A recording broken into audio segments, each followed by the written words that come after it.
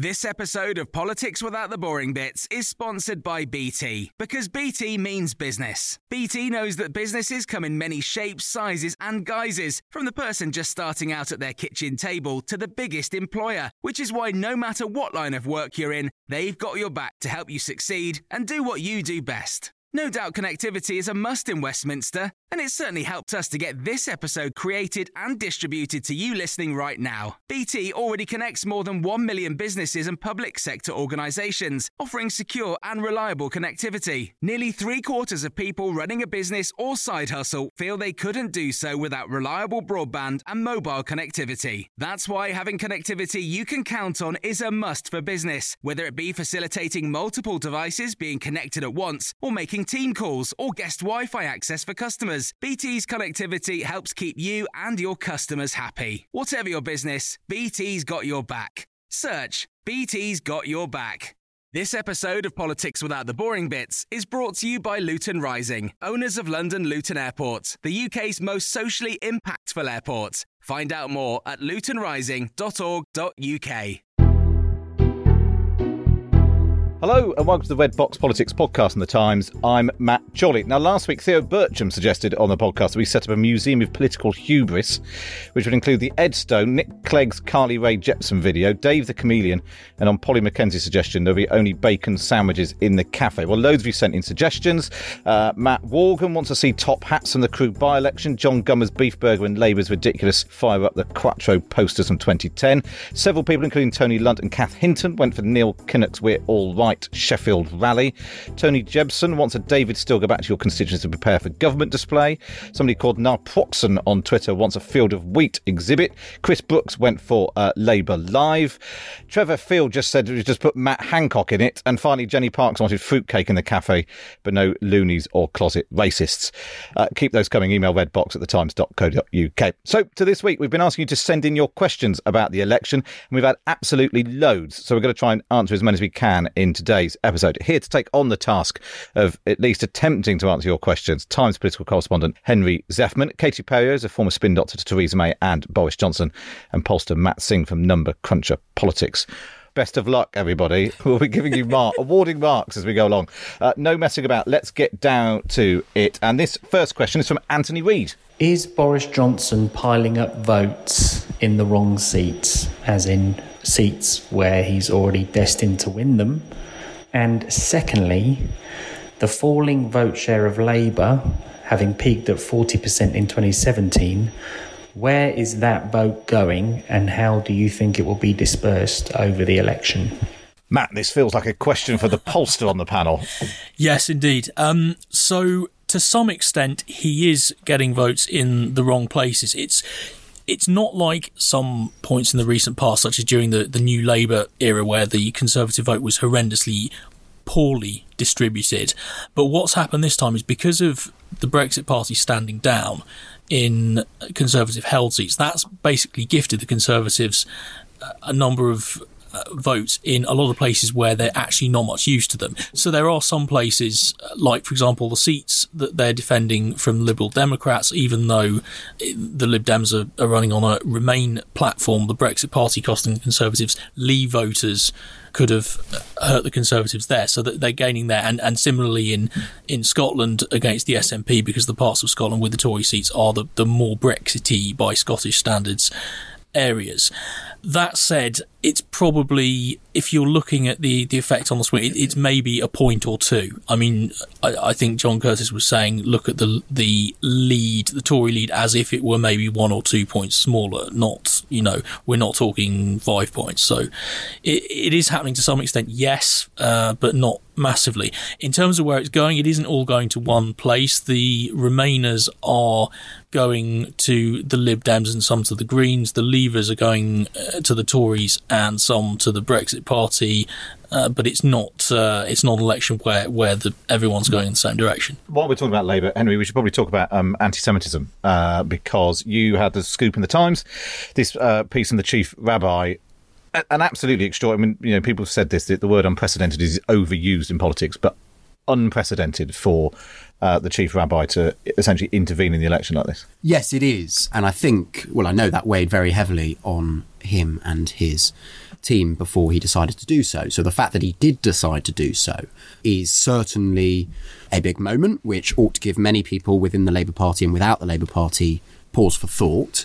If we are talking here sort of electorally. So, does this matter electorally?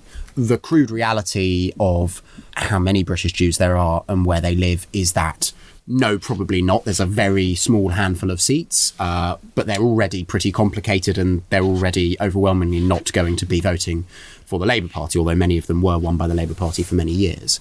But the Labour Party's pitch in this election, and more particularly Jeremy Corbyn's pitch in this election, is that contrasted with Boris Johnson, who they portray as a political gadfly and as an opportunist and a man who himself has said many questionable things about certain minorities. Jeremy Corbyn, they want to say, is a man of irredeemable principle, of unrelenting anti-racism, and basically a better voice for the oppressed. So this, at the very least, hinders the Labour Party's ability for a few days to make that message convincingly, and that will have consequences, or could have consequences, across the country. Katie, one of the things when we've talked about anti-Semitism on the podcast before is in recent weeks, pollsters, focus group people, that sort of thing, have said that this has started coming up, voters, in a way that it didn't get cut through in 2017. This sense that, even if people don't totally understand the issue or think it's not really something for them, this sense that Jeremy Corbyn might not be the nice man, the sort of magic grandpa that they portrayed him in 2017, is starting to have an impact. I mean, this time last year, it was front page news in many newspapers about some of the things that Jeremy Corbyn and John McDonnell said in the past. And so it's taken quite a long time. But I do think, if I go back to the London mayoral race with Boris Johnson, one of the things that Ken Livingstone tried to do and absolutely failed at doing is trying to make Boris Johnson appear nasty. I don't think members of the public, they might think that he chooses the wrong language. They might think he's careless, but they don't think he's nasty. And I think that actually they possibly couldn't apply the same thing to Jeremy Corbyn and his team around him. There is certainly something about him that he has not managed to shake this off. He has not managed to clearly, maybe it took too long for him at the beginning to come out and say, no, this is not me, this is not what this party represents. He's allowed people in his party over a number of months and years to hold those views and not face any kind of real punishment. And I think that sticks. Well, it'll be amazing to see how this pans out, because it's such an extraordinary... And when you've got the Archbishop of Canterbury weighing in to support the Chief Rabbi for intervening in an election, it'll be interesting to see how this plays out. But we have got loads of questions to get through, so let's move on. This is Claire Laxton. Hi, Matt and the Times Red Box team. My name's Claire Laxton and I'm from a little village near Newark in Nottinghamshire. My question about the campaign is, will the Remain alliance actually affect the final result in some seats? And if so, what seats? It seems like we come to you first, Matt. That's another one for you. Where it's going to have an effect is primarily in the seats where the Conservatives would otherwise be narrowly beating the Liberal Democrats. And there are one or two others where there's possibly in Wales with Plaid and the Conservatives in a close race. Essentially, because this Remain alliance that we're talking about is an alliance primarily between the Liberal Democrats, the Greens and Plaid. The alliance that would have had a much bigger impact would have involved Labour and also the SNP. Obviously, that has not happened. So it may have a decisive impact in the sorts of seats that are in that category. And it is a little bit difficult to say because it's a very specific battleground that hasn't been polled that much, but it's that sort of seat.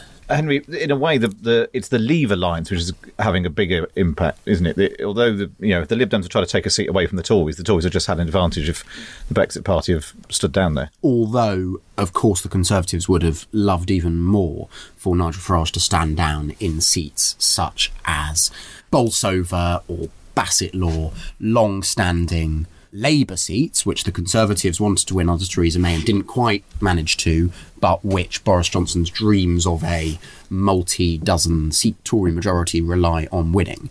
But there's also, I suppose, even though the Brexit Party hasn't stood down in lots of those seats, or in lots of seats, there is a kind of cognitive effect on voters as well as the sort of electoral ploy made by Nigel Farage, which is that some voters, even in seats that weren't won by the Conservatives last time, might look at Nigel Farage's decision to stand down, and as a result, the sort of diminished publicity which the Brexit Party has got since then, and go, OK, maybe the Brexit Party isn't that much of a force. I've heard lots more about the Conservative Party. Even Nigel Farage seems to think that, they are the lesser of the evils and will deliver Brexit, so probably I should just get over myself and vote for them. That is what the Conservative Party will be hoping happens in seats beyond those that the Brexit Party has decided to stand down in. I mean, I certainly think that there's a couple of things at play as well that we just don't know what's going to happen. 2.8 million people have registered to vote since the election was announced, and 1 million of those are under the age of 35. Are they necessarily Boris lovers? Are they necessarily going to go towards the Conservative Party? And I think they're also probably, as we quite often find, a lot of them were already on the electoral register. It's like it's like a thing that you do before the election. You re-register to vote again. But have they voted recently? Yeah. Have they all voted before? Did they vote in the European elections? It's very hard to predict whether those votes are going to go. But also, I do think that there is something in those individual candidates that have had publicity, such as Dominic Grieve and a couple of others, that we might find something unusual happening in those seats that are kind of buck the trend. OK, let's move on. This one now about the Prime Minister himself. This is Mike Smith. I just wanted to know, if the Conservative Party won an overall majority, but Boris Johnson lost his own seat in Uxbridge, would he still be the Prime Minister? Is he even still allowed in the House of Commons? We're all laughing. Because it's just, crazy, isn't it? Politics is so crazy at the moment. Could it get any worse? There are a few people who have asked this question, actually. So we should explain that Boris has got a majority of about 5,000 in Uxbridge, which is the slimmest for a sitting Prime Minister for donkey's years, which is as a sort of technical term. But Henry, so what happens if Boris Johnson loses his seat but the Tories win the election? I think it's worth saying that it is very hard to conceive of, though Boris Johnson's seat absolutely is marginal and you could lose it, it is very hard to conceive of a scenario where the Conservatives do well enough nationwide for him to win a majority, but simultaneously bad enough in Uxbridge, which isn't a sort of massively Remain seat, for example, that he loses that seat. But let's suppose he does. Well, I mean, he'd be allowed in the parliamentary estate, but no, he wouldn't be allowed in the House of Commons because he wouldn't be an MP. He'd be allowed to go and clear his desk. Quite. He would have a former MP's pass. So there is sort of limited precedent for cabinet ministers losing their seats. I think, and I'm going to be corrected by Twitter if I'm wrong, but I think Peter Walker or something, Patrick Walker maybe, something Walker was Harold Wilson's shadow foreign secretary, lost his seat in the election, which nevertheless brought in a Wilson government. Wilson managed to appoint him Foreign Secretary anyway, despite him not being in Parliament at the time. He contested a by-election, lost that by-election, which obviously became a big national moment. And at that point, Wilson and Mr. Walker decided the game was up, and Patrick Walker, we can confirm, and he stood down as Foreign Secretary. I don't think you can get away with doing that with the Prime Minister. The Prime Minister has to be subject to parliamentary scrutiny. So, I mean, I don't know, it'd be properly unprecedented. In pure ranking terms, Dominic Raab is the first Secretary of State, so if he manages to hold off the Liberal Democrats... So there is a scenario where Boris Johnson could lose his seat, and so could Dominic Raab, who's essentially... Well, the Queen has to invite... My understanding of it, though, this really would be uncharted, and, as we have learned over the last couple of years, the Constitution, is what happens. And we'd be hearing lots in that scenario about the Queen's private secretary and the golden triangle of advisors who decide what on earth to do. But the Queen would have to invite someone to form a government, and if Boris Johnson is not in Parliament... Matt Chorley would step forward. I understand. Why is that funny? You stop laughing at the idea. I mean, could I be any worse than the last few years? I just ignored it. I'd look forward to the first speech in Downing Street. That would be... Well, I just promised to make it all go back to normal. Well, the first thing to go would be Larry the cat. I can't stand cats. Poor Larry. Couldn't Boris make himself a lord? Become... Yes. And govern that way. Oh, that'd go down well with the people, wouldn't it? Really well. Lord Johnson of Uxbridge. Yes, and isn't there something about the fact that then the Conservative Party would have to go through another internal election to get a new leader, and in the meantime, Graham Brady, as chair of 1922, possibly could have a role there? Although he might stand aside again and then also not run, as he did last time. Caretaker PM, maybe? I suppose Boris Johnson could appoint himself a lord instantly, become Prime Minister from the Lords, but declare his immediate intention to contest a by-election, get a Tory MP to stand down in his favour, and when he won that by-election in presumably some safe Tory seat, he would then renounce his peerage, thanks to Tony Benn, and go back into the Commons. That wouldn't look at all dodge, would it? No, absolutely not. So I think the answer to the question from Mike and Nigel and all the other people who asked this question is it would be incredibly complicated, but as things stand, we don't think it's going to happen. Yeah, I mean, the probability of both of those things happening, as Henry says, is extremely small.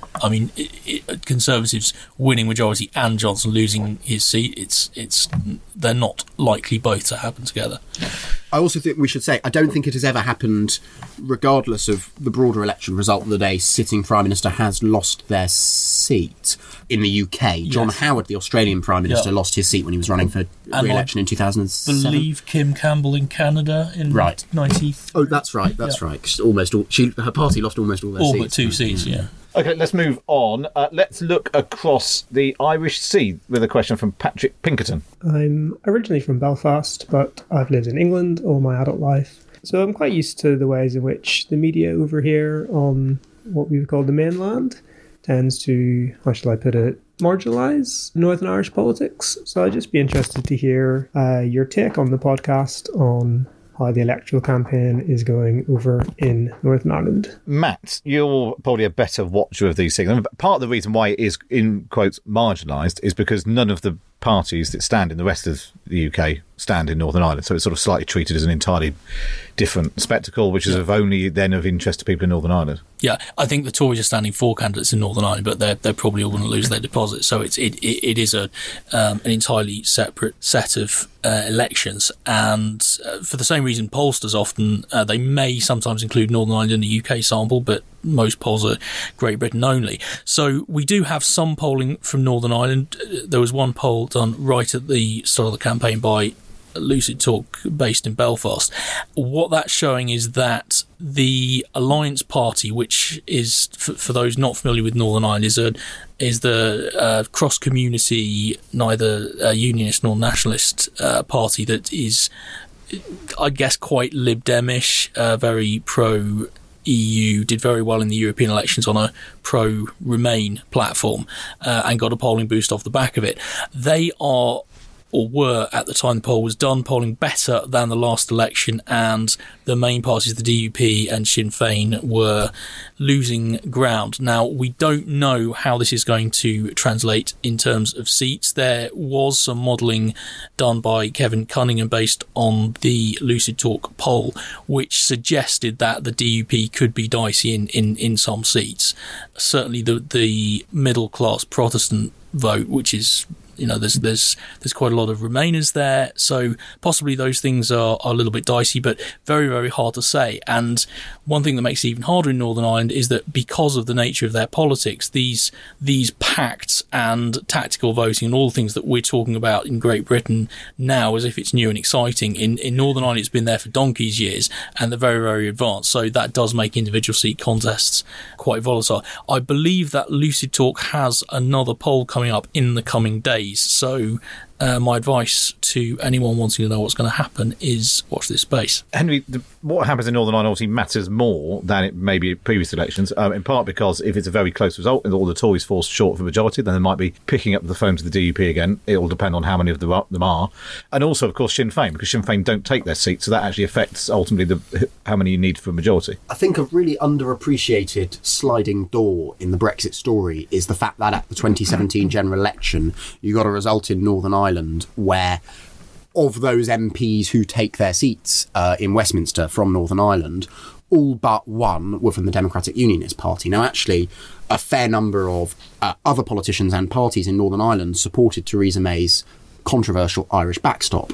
And Sylvia Herman, the independent unionist MP, who was the only non-DUP MP sitting in the House of Commons over the last 2 and a bit years, supported the backstop. But it was very easy for her voice and those other voices not represented in Westminster to be crowded out by the voluble DUP. This also is really crucial for understanding why Boris Johnson really needs to win a majority himself to be sure of staying in Downing Street after the general election, which obviously wasn't the case for Theresa May last time. It seems very likely there are going to be non-DUP MPs sitting in the House of Commons after the next election. Sylvia Herman is actually standing down, but in Belfast South, where Emma Little Pengelly, a DUP MP, beat Alistair MacDonald, the former SDLP, moderate Constitutional Nationalist Party leader last time, I think lots of Northern Ireland watchers are expecting Claire Hanna, who's an SDLP pro-Remain candidate, to win there. There's no way she would end up propping up a Tory government. There's also a chance of one or two Ulster Unionists who are more moderate and not pro-Brexit than the DUP. There's a chance that they will return one or two MPs to Westminster. So you're going to get a much more diverse Northern Irish picture in Westminster. And obviously, even if you did just get DUP MPs back, the trust between them and the Conservative Party, and Boris Johnson in particular, is so frayed that it's not at all clear that they would go into the same confidence and supply arrangement with Boris Johnson as they did with Theresa May. Excellent stuff. I hope that satisfies you a bit, Patrick. Coming up after the break, we will talk devolution, the Queen, and what's the point of rosettes, and some other issues we'll try to cover as well. We're back after this short break.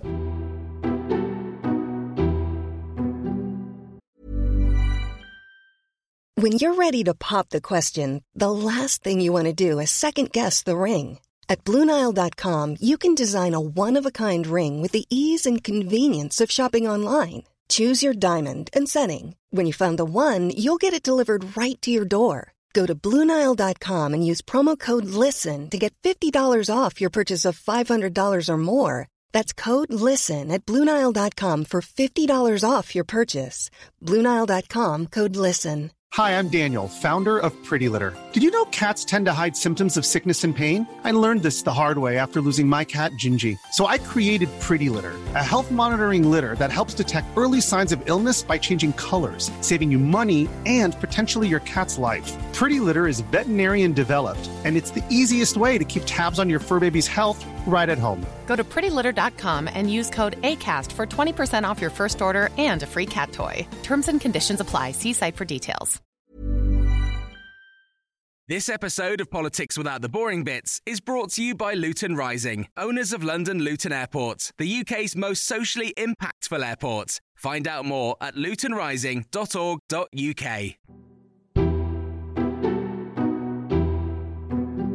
Welcome back. You're listening to the Red Box podcast with me, Matt Chorley, joining the studio by Henry Zeffman, Katie Perrier and Matt Singh. We're answering your questions this week. This is a question from Richard Martin. Hi, Matt. I have a question about UK general elections that's always baffled me. In a UK general election, huge swathes of policy areas that the parties talk about are in devolved areas. So the UK Gov is also acting as the English government. This gets highlighted here in Wales an awful lot, and also in Scotland. However, when they're on the campaign trail, the parties always talk about X number of new doctors across the country or the land or the nation, when they should simply say England, or in some cases England and Wales with regard to policemen, etc. Why is this? Are they, and I'm sorry to say this, are they frit about using the E word? Do they not want to acknowledge that the UK government is also mostly the English government? Or would it give the impression that the UK is a sort of federal state in the making? Always strikes me as very odd that they go to such lengths to avoid it, and I'm not sure whether that's intentional or not. So a long but interesting question from Richard Martin. Lovely voice. I could listen to him all day. Listen to him all day.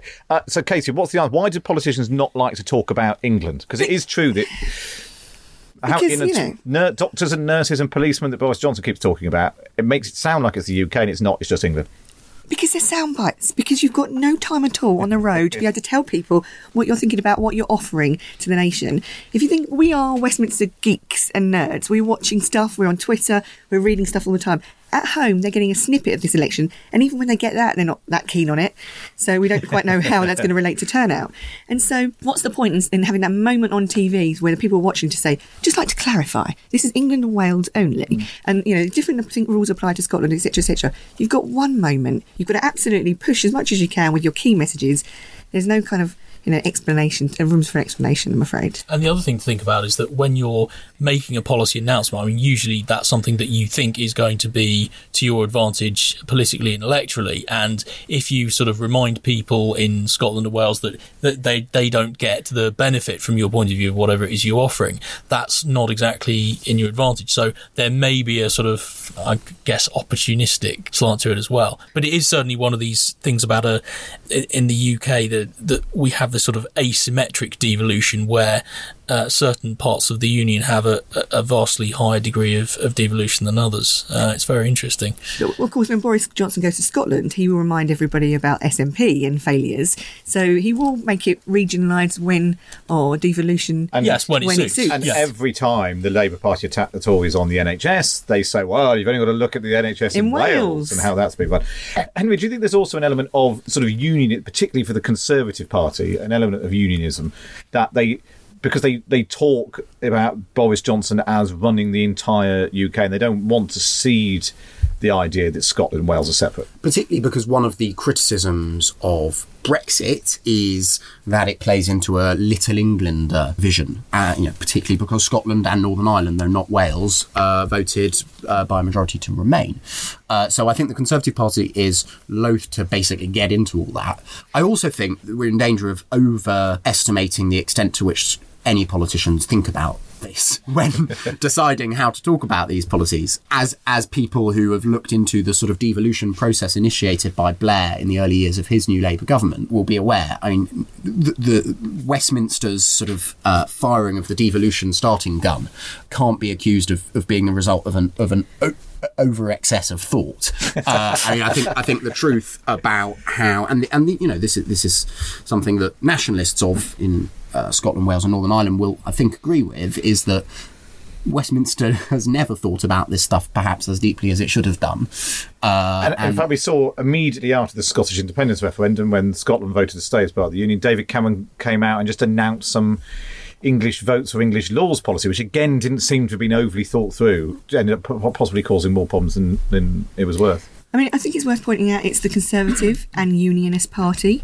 And when Conservative Party members were polled not that long ago on would they forego Brexit in exchange to keep the Union or vice versa to be able to win Brexit. Losing Scotland was a price worth paying. It's not by a huge margin. And so I'm hoping the Conservative Party make that very clear this election. One thing I'd say about that question is that it kind of carries the inbuilt assumption that it's a trade-off between the two, or that Brexit makes the breakup of the Union more likely. Now, a lot of people would feel that way, but it is, there is something about the question. And if you're given Sturgeon the opportunity, hasn't it? Yes. He's given Sturgeon one last go at, if you're going to leave the European Union and we are staying in the UK and yet Scotland voted overwhelmingly to stay in the EU, that gives us another opportunity. That's her argument. It gives us another opportunity to go for independence. And 2 referendums next year and all of that, which is what Boris Johnson keeps talking about. Anyway, let's move on. Another question, this time from Peter Butcher. I'm a lifelong Conservative voter.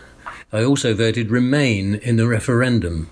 I voted Liberal Democrat earlier in the year for the first time. Centrist Conservatives have just been confined to history, and right-wing Brexiteers now have the centre stage. I don't want to leave the EU, so logic says I should support the Lib Dems again. I certainly don't want another referendum. On the other hand, it's important that the result of the democratic referendum should be respected. Who the hell do I vote for on the 12th of December? Well, there'll be lots of people asking that question. Who wants to offer Peter an answer? I'm not sure there are so many clauses to Peter's demands that he's a lifelong Conservative voter, voted Remain, doesn't want Brexit to happen, doesn't want another referendum, so maybe should vote for the Lib Dems, but he thinks, although he doesn't want Brexit to happen, he thinks it should be respected. What to do, Katie? Go on holiday. Offer your services to Prince Andrew, someone that can solve any dilemma. I think that quite possibly, the one thing I would say is that since taking office, Boris Johnson has surprised people. They thought he was going to play to the ERG and, get rid of all these people and going to be, stay to the right of the party. And yet they've forgotten his time as London Mayor, and so, which was quite a liberal position. He stood up for bankers when nobody else was going to.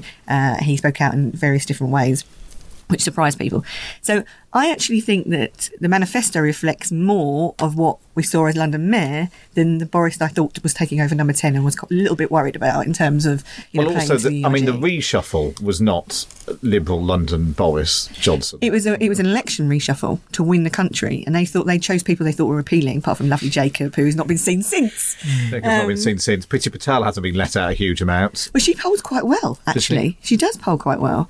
Even when she's saying poverty is not the government's order and fault. things like that. Well, I don't choose who they put out in the media, but I do think, though, that Boris has got tendencies, as I've written in Sunday Times, to surprise people, to do things that aren't quite, very early on decided that he would do something different on student visas in a way that Theresa May refused to do the whole time that she was Prime Minister. Did the world, fall in? No.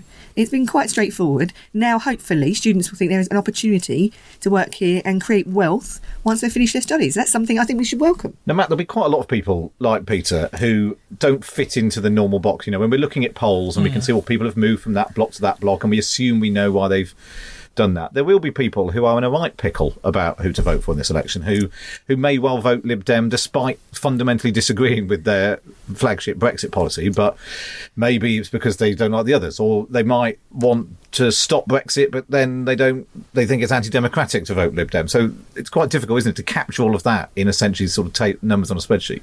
Yeah, absolutely. And the first thing to say about people who don't have views that sit into a neat, tidy ideological box is that there are actually quite a lot of them. There are people who in 2050 switched between Greens and UKIP. There are people who switch between Donald Trump and Bernie Sanders. That sort of, I guess, views and political positions that are not, to someone that pays a lot of attention to politics, would seem incoherent. But the majority of people don't pay that much attention to politics, and so in many, many cases, including this one, there will be a lot of people for whom there are a lot of conflicting dynamics at play. It's the reason why I've been looking at this election and saying it does seem quite volatile under the surface. The number of people that are actually telling pollsters, I don't know who I'm going to vote for, is not particularly high. It's in the mid-teens in most polls. I mean, that's pretty normal. But the number of people that might actually switch around between parties, I think, is relatively high, and I suspect that's the reason. Okay, I'm not sure we've helped at all, Peter, but other than established, there might be lots of other people in a similar pickle to you. Let's move on, though. This is a question from John Trainer. This is probably slightly treasonous, but what would happen if the Queen were to become seriously ill or, heaven forbid, died for the general election? I assume campaigning will be suspended, but is there any legal way of cancelling the election in those circumstances? Constitutional expert Henry Zeffman. I don't assume that mantle for myself. Seriously ill, I suspect things would just go on as normal. I mean, I think it's quite plausible we wouldn't know if she were that seriously ill. If she dies, there's actually quite a precise bit of parliamentary choreography which is meant to happen when Parliament is sitting, which is that MPs get together, perhaps even within hours of the announcement, and there are tributes led by the Prime Minister in the House of Commons. Also, Parliament, the Palace of Westminster, is a key part of the state choreography. So I think there's a lying in state in Westminster Hall, and, therefore queues all around the block in Westminster and all sorts. But Parliament can't be recalled during a general election because there are no MPs. You'll notice when you're reading your copies of the Times every day that we refer to, say, Jess Phillips as the Labour candidate for Birmingham Yardley rather than the Labour MP for Birmingham Yardley, because that is the status that she has at the moment. So, as I understand it, Parliament can't be recalled when it is in a state of dissolution rather than in recess. So I think, Boris Johnson would have to do his tributes in sombre suit and sombre face outside Downing Street, but not at the dispatch box of the House of Commons, and likewise Jeremy Corbyn and likewise Jo Swinson, and so on. But yeah, clearly it would wreak havoc in terms of campaigning grids because, yes, of course they would have to suspend campaigning for some period of time, and also even once they resume campaigning, there is no way anyone in the country would be, or many people in the country would be, anywhere near as interested in the election as they would be in the death of the Queen. It would also be quite complicated in terms of where the Queen would be should she pass away, and I even think discussing it is outrageous because, in my opinion, she's going to live forever. Well, don't blame me, blame John Trainer. Yeah, John.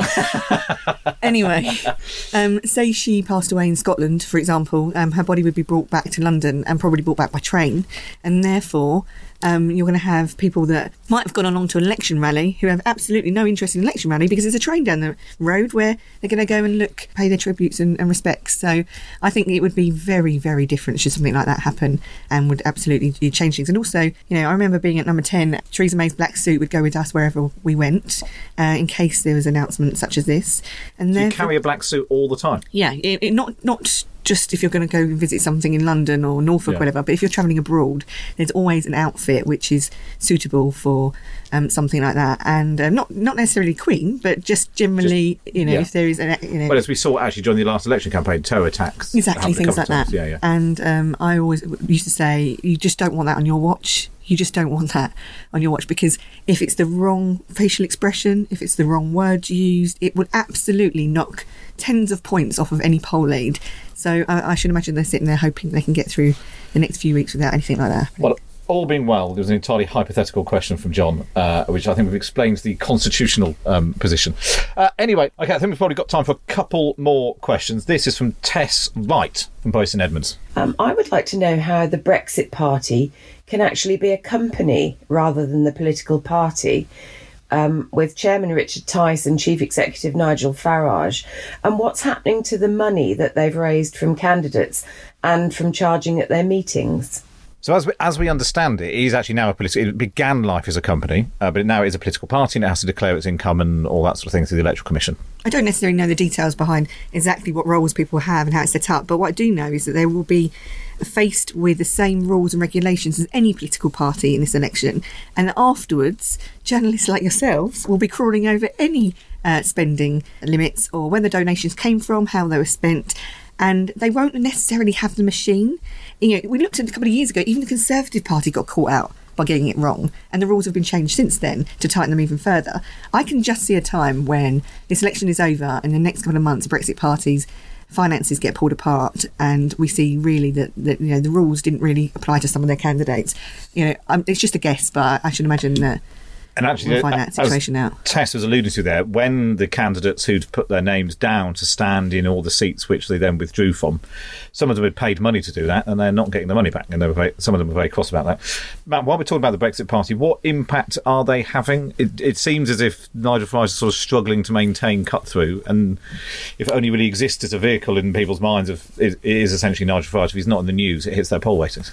Well, it has been squeezed. Obviously, the fact that they are, and pollsters now nearly all taking account of the fact that they're not standing everywhere. So most polls have them on about 3% from the 270 odd seats that they're standing in.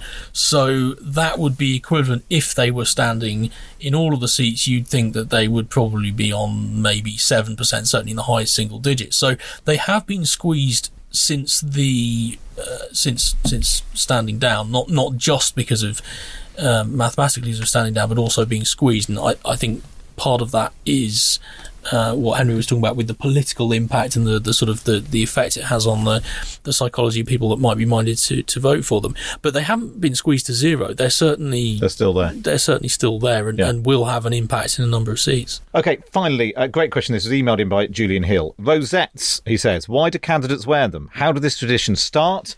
Are there rosette manufacturers that stay dormant without any business in between political events? Some candidates seem to go gangbusters with rosettes, either wearing multiple ones or massive ones.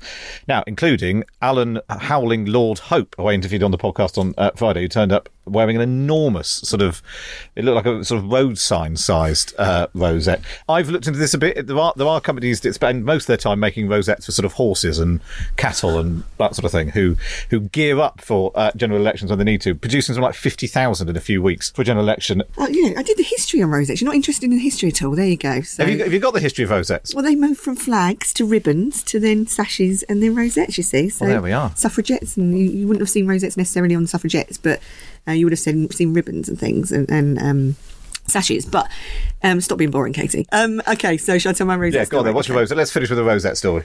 Many moons ago at Tory HQ, I walked in with my colleague Joe, and we were told by Amanda Platel, who was our boss at the time, that we had one task that day, and that was to stop Anne Widdecombe wearing a massive blue shiny rosette, which was perched right on her ample bosom, and it kind of arrived about 3 minutes before she did.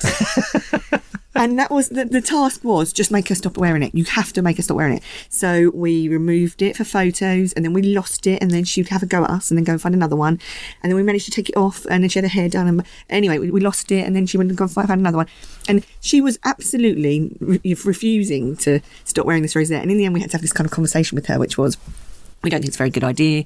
We don't like it. We think it's old-fashioned. It's not very modern.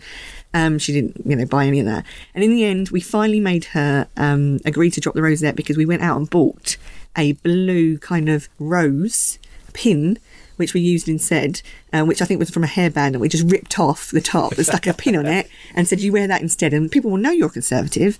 They'll know that you're, canvassing on their behalf, but you won't be so, the rosette won't be kind of so there and so obvious. I mean, if I've ever been canvassing in the past, I refuse to wear a blue rosette. I just won't do it.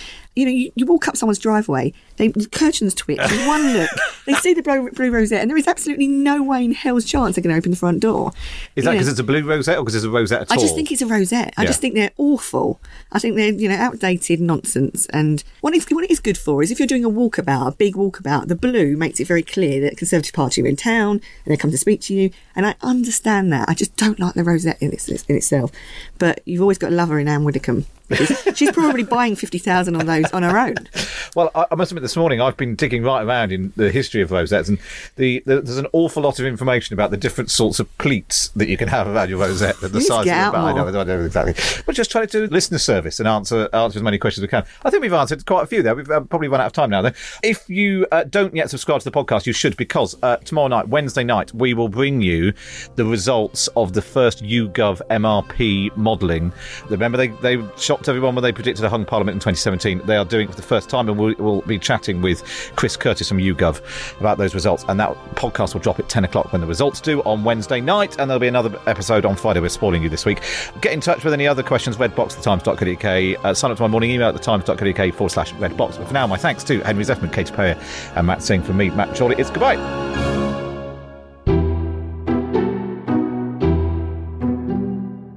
This episode of Politics Without the Boring Bits is brought to you by Luton Rising, owners of London Luton Airport, the UK's most socially impactful airport. Find out more at lutonrising.org.uk. Hi, I'm Daniel, founder of Pretty Litter. Cats and cat owners deserve better than any old-fashioned litter. That's why I teamed up with scientists and veterinarians to create Pretty Litter. Its innovative crystal formula has superior odor control and weighs up to 80% less than clay litter. Pretty Litter even monitors health by changing colors to help detect early signs of potential illness. It's the world's smartest kitty litter. Go to prettylitter.com and use code ACAST for 20% off your first order and a free cat toy. Terms and conditions apply. See site for details.